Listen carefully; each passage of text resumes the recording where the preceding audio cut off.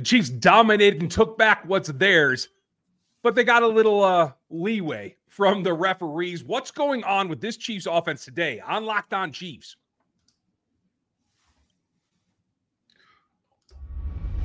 From the land of the free and the home of the Chiefs, this is the Locked On Chiefs podcast. Friends and neighbors, it's another episode of Locked On Chiefs, the fallout from the Chiefs Week 3 matchup against the Chicago Bears. That there wasn't much bear in that fight, but we're going to dissect that and what the end costs are. I'm Ryan Tracy, the founder of Rogue Analytics and Performance Consulting, NFL33.com, as well as RGR Football, where you can get in-depth film breakdowns and all the other things aside from Chiefs Kingdom. This is my partner, Chris Clark, where you go over to Chiefs Corner, you're going to get all the information you're looking at. On one topic in particular this year that I think is really, really intriguing as he tracks third down percentage and the way that he goes about it, as well as the cap, all that information is there. Make sure you like, sub, hit the bell here on YouTube. Join us on Spotify as well as Apple and anywhere you get a podcast, because we're here 5 days a week for you. You everydayers already know that, you locos, and we very much appreciate you. Glad that you're here with us. It's the same thing across the whole network, though, because you can get a team, every team, all the time, 5 days a week, all for free if you just want to go check them out. So make another Locked On show your next listen. We very much appreciate that. We have to get into what's going on with the calls. Andy Reid had to address it again today about the offense. We'll get to that coming up later. The defense's pass rush is something remarkable, and a couple of things that I really want to point out, but we have to get started today about the fact that the Chiefs took not just a turn from their normal, but took back the AFC West and its lead right now. Welcome to first place yet again. Yeah, and they have two coaches in the division that probably should be losing their jobs, and the third that potentially looks out of place as well. Yeah, it's it's been rough for the AFC West. I mean, the Chiefs had obviously a disappointment in week 1. Totally understand that. Weren't the only team. And then so to get back on track, you got to keep pushing. And it's something the Chiefs have been able to pull off, but the rest of the AFC West really hasn't. The Broncos are just, despite Sean Payton's presence or influence or whatever you want to call it, still not back on track. You saw Jimmy Garoppolo play terribly last night, give the game away at the end. There's plenty of things going on that the Chiefs just had to get themselves corrected. And now that they're at least getting that in that direction, they, I think, are going to be in the driver's seat. Garoppolo gave the game away with his picks, but McDaniels gave the game away with his decision on fourth down from the 8-yard line. You don't kick a field goal there. You just can't do that.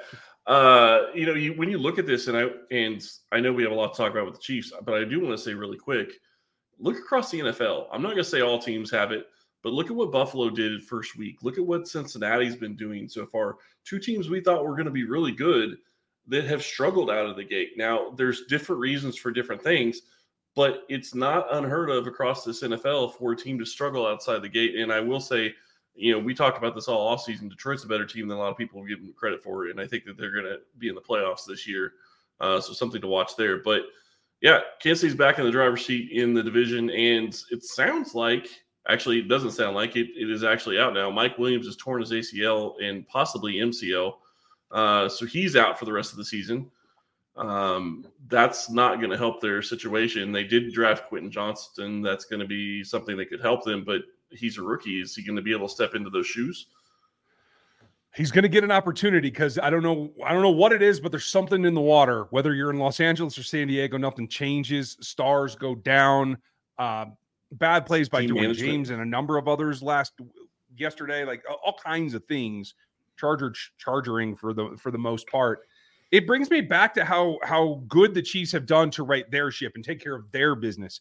And for the first time in a very, very long time, the Chiefs actually came out and upon further reflection, I'm even happier with how dominant they were in terms of not letting off the gas, even when you put in backups, even when you put in Blaine Gabbert. Obviously, things didn't go that well, but for Patrick and Andy in particular, through the first half and even that first drive of the second half, it felt like we saw what we should see every single time. No matter who the opponent is, you should continue to go downfield, to push your agenda, to push your plays, and make sure that more outcomes in the future end like this one than what we've seen in the past. I completely agree, and I think the defense is going in that right direction. I think the offense has started to play better, and I think they're going to continue to play better. I think that you look at what they were able to get done yesterday. While Gabbert didn't play well, he threw 2 picks, didn't move the offense, and I got a lot of tweets about people being worried that he's not going to be able to step in if something happens to Mahomes. The reality is, though, a lot of the young receivers got time that they normally wouldn't get. Those snaps are valuable, regardless of whether or not you have a situation where Rashee Rice had a good day, but he still is leading the team right now in yards per route run. That's impressive considering how many extra snaps he got yesterday where he wasn't really targeted. I mean, he was targeted a little bit, but not near as much as you would expect. So, and a lot more reps than you would expect him to have. So that's something to watch.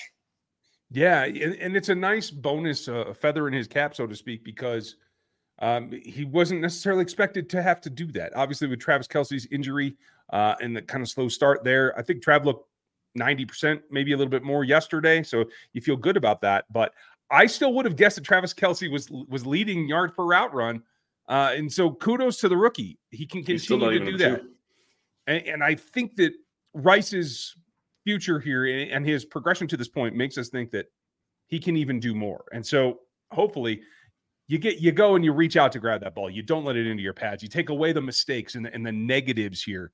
And I think you feel good about where it's going. Probably a faster progression than what we saw from Sky Moore already. And that's just adding to the pile of weapons that Patrick Mahomes have as we sort through the other issues, including the protection that we're going to get to later. I think that all just bodes well in them not only getting this lead, but maintaining this lead in the AFC West. No, I agree. And the other encouraging thing is Travis Kelce's not even number 2. The Chiefs' legitimate deep threat is Justin Watson, and he's played out of his mind. He's been catching everything that's been thrown to him deep. Obviously, he was overthrown, last week. And let's not forget, Kansas City's riding the ship, but it also looks like they may have taken down the Jacksonville Jaguars in the process of winning their first game. Yeah, it certainly pulled the plug on that one. We're going to get into the Chiefs offense coming up later. We're going to the defense next after a little message from friends that I think might be able to help some of us out. Did you know that 80% of men will experience hair thinning in their lifetime? It's normal, but it doesn't have to be your fate. You can get ahead of thinning hair with Nutrafol. Nutrafol is the #1 dermatologist-recommended hair growth supplement, clinically shown to improve your hair growth, visible thickness, and visible scalp coverage. Nutrafol's hair growth supplements use physician-formulated, natural, science-backed ingredients. Their drug-free patented technology provides consistent, reliable results without compromising your sexual health. Go to Nutrafol.com/men to take their hair health wellness quiz. Identify causes of your thinning hair, and Nutrafol will give you a personalized plan for your hair, your better hair health through whole body wellness. Nutrafol supports healthy hair growth from within by targeting root causes of thinning, such as stress, hormones, environment, nutrition, lifestyle, and metabolism through whole body health. And it works. In a clinical study, 84% of men showed improvement in their hair after 6 months taking Nutrafol men's hair growth supplements. Take the first step to visibly thicker, healthier hair. For a limited time, Nutrafol is offering our listeners $10 off your first month subscription and free shipping when you go to Nutrafol.com/men and enter promo code LOCKEDONNFL.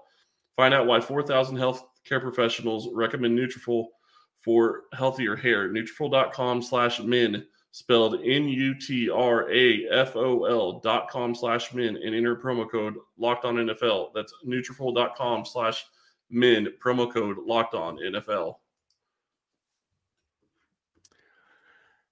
I think the thing that I'm happiest about here is that I was wrong. I want you guys to hear that up front from me now, because as we take a look, I know it's only a couple of games into the new season, right? But it's one that all this drama without Chris Jones, now Chris has come back, that helps. But certainly when you take a look at generating pressure, that's the name of the game on defense. If you can get to the quarterback, you can affect change. And this front has been playing very, very well. We've been talking about just what a surprise the defense is that it's come to this point. But when you take a step back and you take a look at the edge benders that are out there, the guys that had a whole lot of pub coming into this, it boils down to this: that George Karlaftis right now is outplaying Kayvon Thibodeau, is outplaying Drake Jackson, is outplaying Boye Mafe, everyone but Aiden Hutchinson, who was obviously the top pick at the position, has been outplayed by George Karlaftis, including number 1 Trayvon Walker, who the Chiefs just saw back in the Jacksonville game. And maybe that's part of why the spiral began for the Jacksonville Jaguars. But George Karlaftis, while doing it his way, he hasn't become this Gumby type Von Miller edge rusher that can dip his shoulder and get around the edge. He's doing it his way, powering through. His hand usage better thanks to Tom Bahali. Cheers. That's really setting him apart in that the Chiefs got a value, and it looks like it is even more so than we thought right now, a couple weeks in. I would agree with that, although I would argue that while he doesn't have the bend of a Von Miller, he has improved his bend.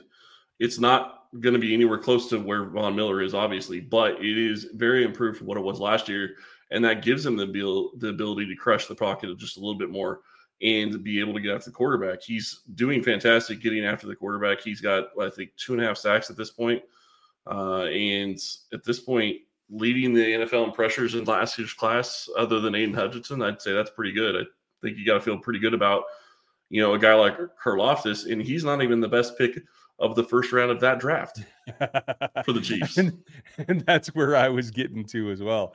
You have to have the coverage, but it's going to help the pass rush. The pass rush is going to help the group that's trying to cover these receivers.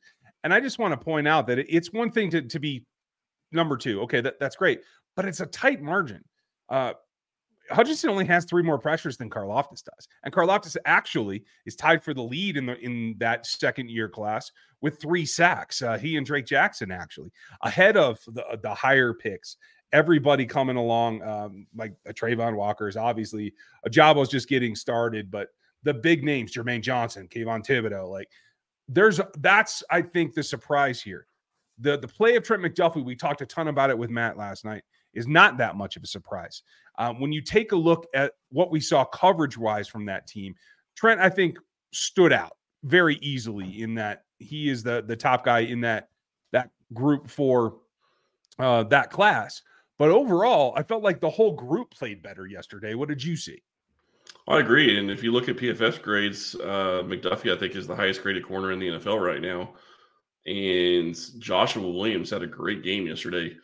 He kept switching in and out with Watson, and it wasn't just injury related. It was throughout the game. Watson came in at different times, but Williams looked good as well. I think that's a very encouraging sign for this group going forward.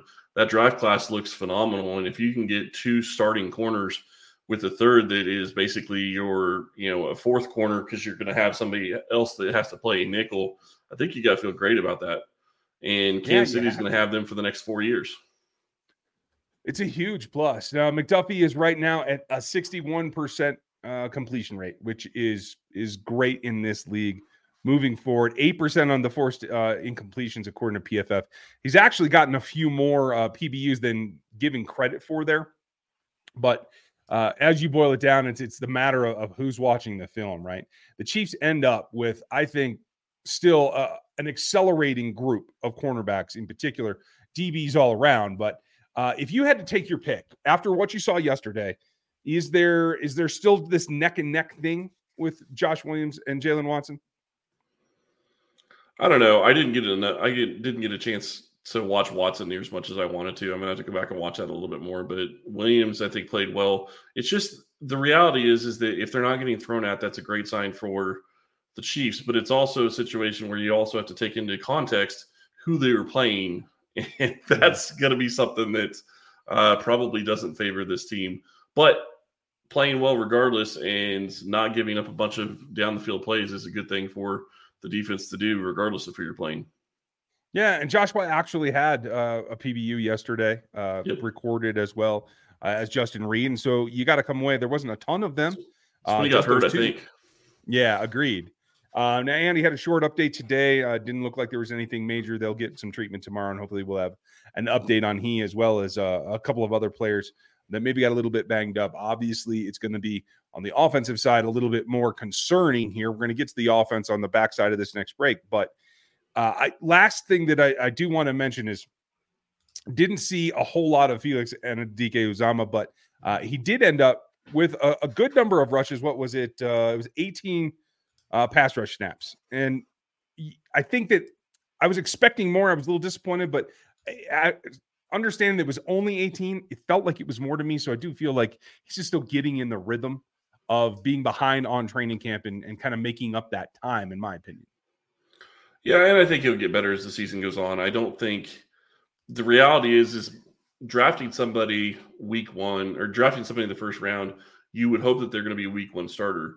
The reality is that when Kansas City's drafting at the bottom of the first round, you're generally probably not going to get a week one starter.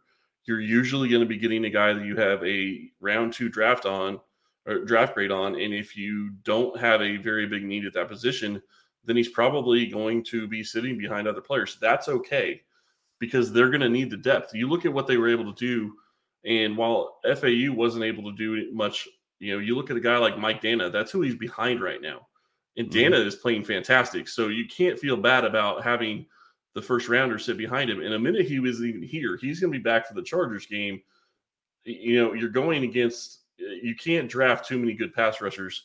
And the Chiefs have a ton right now. And the reality is Dana is one of those guys that is playing a lot better than his contract stipulates and probably won't be in Kansas City in 2024. Well, and I'm glad that you bring that up. The contract year, as we always say, thanks Therese, is undefeated, and he is in one. He is an unrestricted free agent after this season. We'll see just how much he can keep together. I'd love to see him back. Obviously, that's something we're going to have to revisit later in the year and see how it's gone. But we have to talk about what's going on with the Chiefs offense, and is it almost over? A lot of opinion out there today. We're going to break it down for you after I let you know how the best way for you to get into the action. It comes down to this. You can snap into it this whole NFL season. Get in on that action at FanDuel, America's #1 sports book. Right now, new customers, get $200 in bonus bets. Guaranteed when you place a $5 bet. That's all it takes. Get in there, throw that $5 bet down, and you get $200 in bonus bets applied to your account. That's $200. Win or lose. I know you've been thinking about using FanDuel, and if you haven't gotten into it yet, there's no better time to get into the action. It makes things super easy when you go get that app. A ton of options available for you.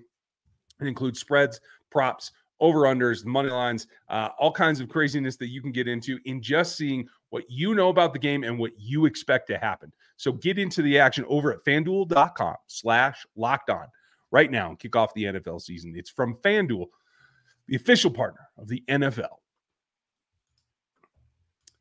Now, a lot of hubbub, obviously, about what's going on with this offense. We talked about Rashee Rice and what he's been able to do. We talked a little bit, probably not enough, honestly, about the 1-2 punch that Pacheco and Clyde provided yesterday. I do feel because of past transgressions, let's call it, that Clyde doesn't get the credit that he deserves when he is actually putting out there. What was it, 3.7 for him? Isaiah Pacheco, 4.1, 55 yards versus 62. Like it was a two-headed monster. And I think, if I remember correctly, it was 15 attempts each. So you're getting some balance there. And we talked about balance on the offense. Well, the balance out of the backfield is a good thing as well. No, it really is. And Clyde, I think, had a really good game. I only showed 14 carries, but close enough when you're looking at that. Clyde also caught the ball out of the backfield pretty well. Pacheco has been doing that a lot more, and that's something that's being impressive. You look at the offense in general, and while we're waiting on injury information, Prince Tega Wanogho, we don't know if he's going to be able to play again anytime soon. We don't have any kind of injury update. Hopefully we'll get one in the coming days. But he had a really rough outing against the Bears. Yes. His pass blocking grade was atrocious. Well, he only got, 7 snaps, and he gave up 2 pressures in those 7 snaps. Hard to have a good day that way. Now, I have to give him credit. One of those came on the moment that he flipped over to the left-hand side, and Jawan Taylor came back in, and he got bowled right then. And I believe that's the same play that Mahomes got injured on, as he wasn't able to push him around the back of and out of the circle path. And so that's what I think once the defender hit the ground and kind of rolled into Patrick. I got to give him a little bit of leeway on that, having just flipped sides, but that certainly is something you got to be concerned about for next week if anybody else comes up with an injury.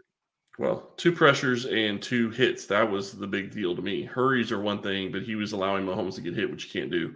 So We'll have to see what they're going to end up doing going into this next game, because I don't think they're going to have Prince available for that week. It sounds like it. And then so who is going to be the backup? It appears, at least as we know right now, that Donovan Smith is going to be able to go again. He did miss a little bit of time, but he did get back in there. The question is going to be, is it Wanya Morris? Is it Lucas Niang? Who comes up and who's actually active? Because we haven't seen that yet. And I think that is the concern. It is the Jets. You're going to have a decent pass rush from the outside. You're certainly going to have a good one from the inside. So you have to be concerned about dropping a rookie in there, I think, to tell you the truth.